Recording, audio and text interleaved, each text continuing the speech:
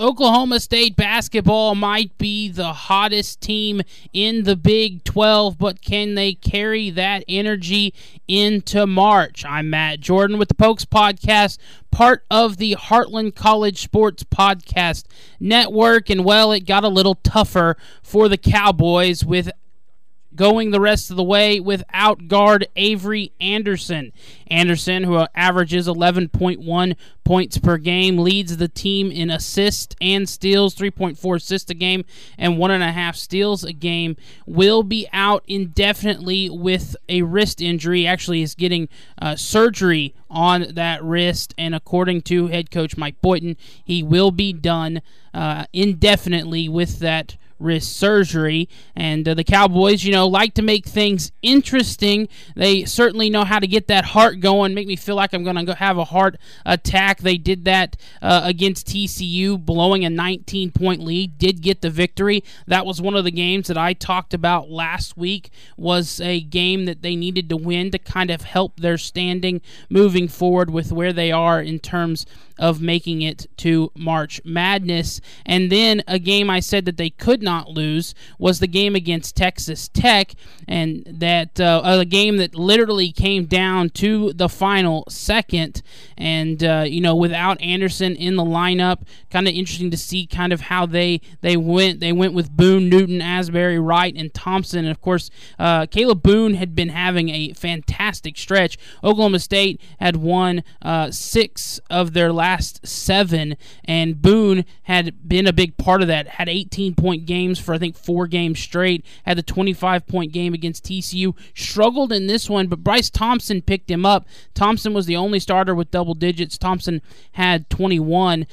Did have the miss at the end of the game, but was picked up on that final shot by John Michael Wright. And of course, John Michael Wright had the chance with free throws at the end of the game to make it a 3-point game, missed one free throw, but then at the end of the game gets the crucial offensive board, lays it up and in with 1 second left, hits the free throw to make it a 3-point game. Oklahoma State steals the long inbound attempt with I think 0.8 seconds left, and they beat Texas Tech. So now you're looking at a team that has done a good job of setting themselves up, and if you look at bracketology, they're part of the last 4 in. West Virginia was right there with them. West Virginia has done a great job as well. They just got a huge win as well to kind of set them up in a better spot for bracketology, and they're kind of right there together. When I checked before the Texas Tech game, West Virginia and Oklahoma State were both there as being the last 4 in. West Virginia has now moved into the last 4 byes, and Oklahoma State still sets at the last 4 in spot for Lenardi's bracketology. Taking on, at the moment, they would take on Boise State in that play-in game, and then the winner of that would face the 6th seed Miami. They would be in the Las Vegas, the West Regional there, playing in Columbus. That is where Lenardi has them at the moment. What is going to be interesting to see with the Big 12 in general and how they're going to work all these teams in, there are so many talented teams when it comes to how this is breaking down for the Big 12. 8 to 9 teams for the Big 12 could make the tournament, although OU struggled recently, is maybe the team that will get left out. But it looks like 8 teams for the Big 12 make the tournament. 4 of them, if not more, maybe 6 of them are kind of are looking at the moment. You've got KU, who's a 2 seed, Texas is a 2 seed, Baylor a 3 seed, Iowa State a 3 seed, Kansas State a 4 seed, TCU a 4 seed, and then West Virginia and Oklahoma State rounding it up. West Virginia currently a 10 seed, and Oklahoma State the 11 seed, like I said. So it's a tough field, and you've got 6 of the 8 teams right now slated as top 4 seeds, which is insane to think about how much of a closely competitive league the Big 12 has been in basketball. And Oklahoma State, who, like I said, has been playing really well. They have that one loss to Texas, but outside of that, since the first Bedlam game, beat OU, beat Iowa State, they beat Ole Miss, they beat OU again, they beat the upset against TCU, and then took care of business against Texas Tech. Now, these next stretch of games are absolutely brutal for the Cowboys. Brutal end of the season for Oklahoma State, and I really think down the stretch they have to go over 500 in this matchup. They on Saturday will travel to Ames to take on Iowa State. They already beat Iowa State once this year, but now they got to go to Ames and do it again. They have KU coming up at home. They played KU really well in the first half. The first time around, did not play them well in the second half, and they lost that game in Lawrence, which is a tough place to play. So we need that first half energy coming up against KU in the second half. Then they have to go to TCU and play TCU on the 18th, that KU game on Valentine's Day, by the way. As they have to go to TCU, then to West Virginia, and then finish it up at home against K-State, at home against Baylor, and then on the road at Texas Tech. That last end of the schedule, that is ridiculous. That is the toughest stretch of games that I think I've seen a team have trying to make the tournament. So there are Iowa State, Kansas, TCU, West Virginia, Kansas State, Baylor, and Texas Tech. 7 of those games, I think you have to pull off an upset, whether it's beating Iowa State on the road, it's beating TCU on the road, it's beating Kansas at home, or beating one of K-State or Baylor at home. I think you need to do 2 or 3 of those depending on how the other games go. If you can beat West Virginia on the road, that would be huge. Right now, Oklahoma State and West Virginia kind of right there next to each other. Oklahoma State has the better in-conference record, West Virginia 4-7, but both teams 15-9. And actually, Oklahoma State just a game back of Iowa State. TCU and Oklahoma State are both 6-5 in conference play, but TCU 17-7 on the season. So if Oklahoma State could pull off that win against Iowa State, that would actually move them and make them even. Iowa State is 7-4. But listen to the Big 12, listen to the conference standings, because right now Oklahoma State is just 2 games back in conference play in the Big 12. Texas is 8-3, currently in first place in the Big 12.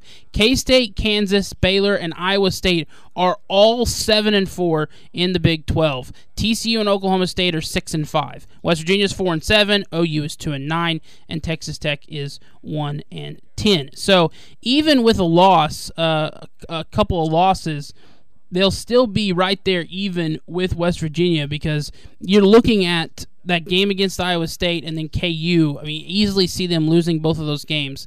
Losing to TCU, losing to West Virginia. If you lose the next 4, if you lose 4 in a row, I think you pretty much sealed your fate, and you're going to miss. Even if you are able to beat KU, Baylor, and then Texas Tech to wrap up the season, I think you're going to seal your fate if you lose 4 in a row after this really good stretch. So no Avery Anderson's going to make that really tough for them as well. You're losing not only a senior leadership guy, but a guy that led the team in assists and was a great defender as well. So who's going to step up kind of in that empty space without Avery Anderson? And one of the things, Oklahoma State to me is kind of set up to be a successful team in the postseason. They have veteran leadership on the team. There's not really a star on the team. They have multiple guys that can kind of go out and make a difference if they need to. And they're coached by an experienced team. The one kind of thing they lack that you like to see from teams that are making tournament runs is a star. They don't really have that star, so to say. Their highest scorer is 12 points a game in Caleb Boone, and then Bryce Thompson right behind him at 11.2 points a game. So Oklahoma State has a tough road ahead of them if they want to make it into March, and of course the fan base would love to see that. They kind of need something to cheer for. 2023 hasn't been off to the best start, and 2022 honestly didn't end very well for Oklahoma State fans. So we'll see how they go down the road. But again, I think looking at this schedule, they need to win one of the three upcoming games. I think if really they need to go 2-2 in that stretch. They absolutely cannot go 0-4. I think they can survive going 1-3 if they finish the season 3-0. In my opinion, they need to go 4-3 down the stretch. They can get by going 3-4 if they beat KU and they beat K-State and they beat Baylor. If you win those home games, I think even 2 or 3 of those home games, whether that's KU K-State or KU Baylor or K-State Baylor, but and then beating Texas Tech. I think you've got to win one of the next 4, and you have to win at least 2, if not 3, of those final 3 games to have a case for making March Madness. And I don't know if they can do it. I'm excited to watch it unfold.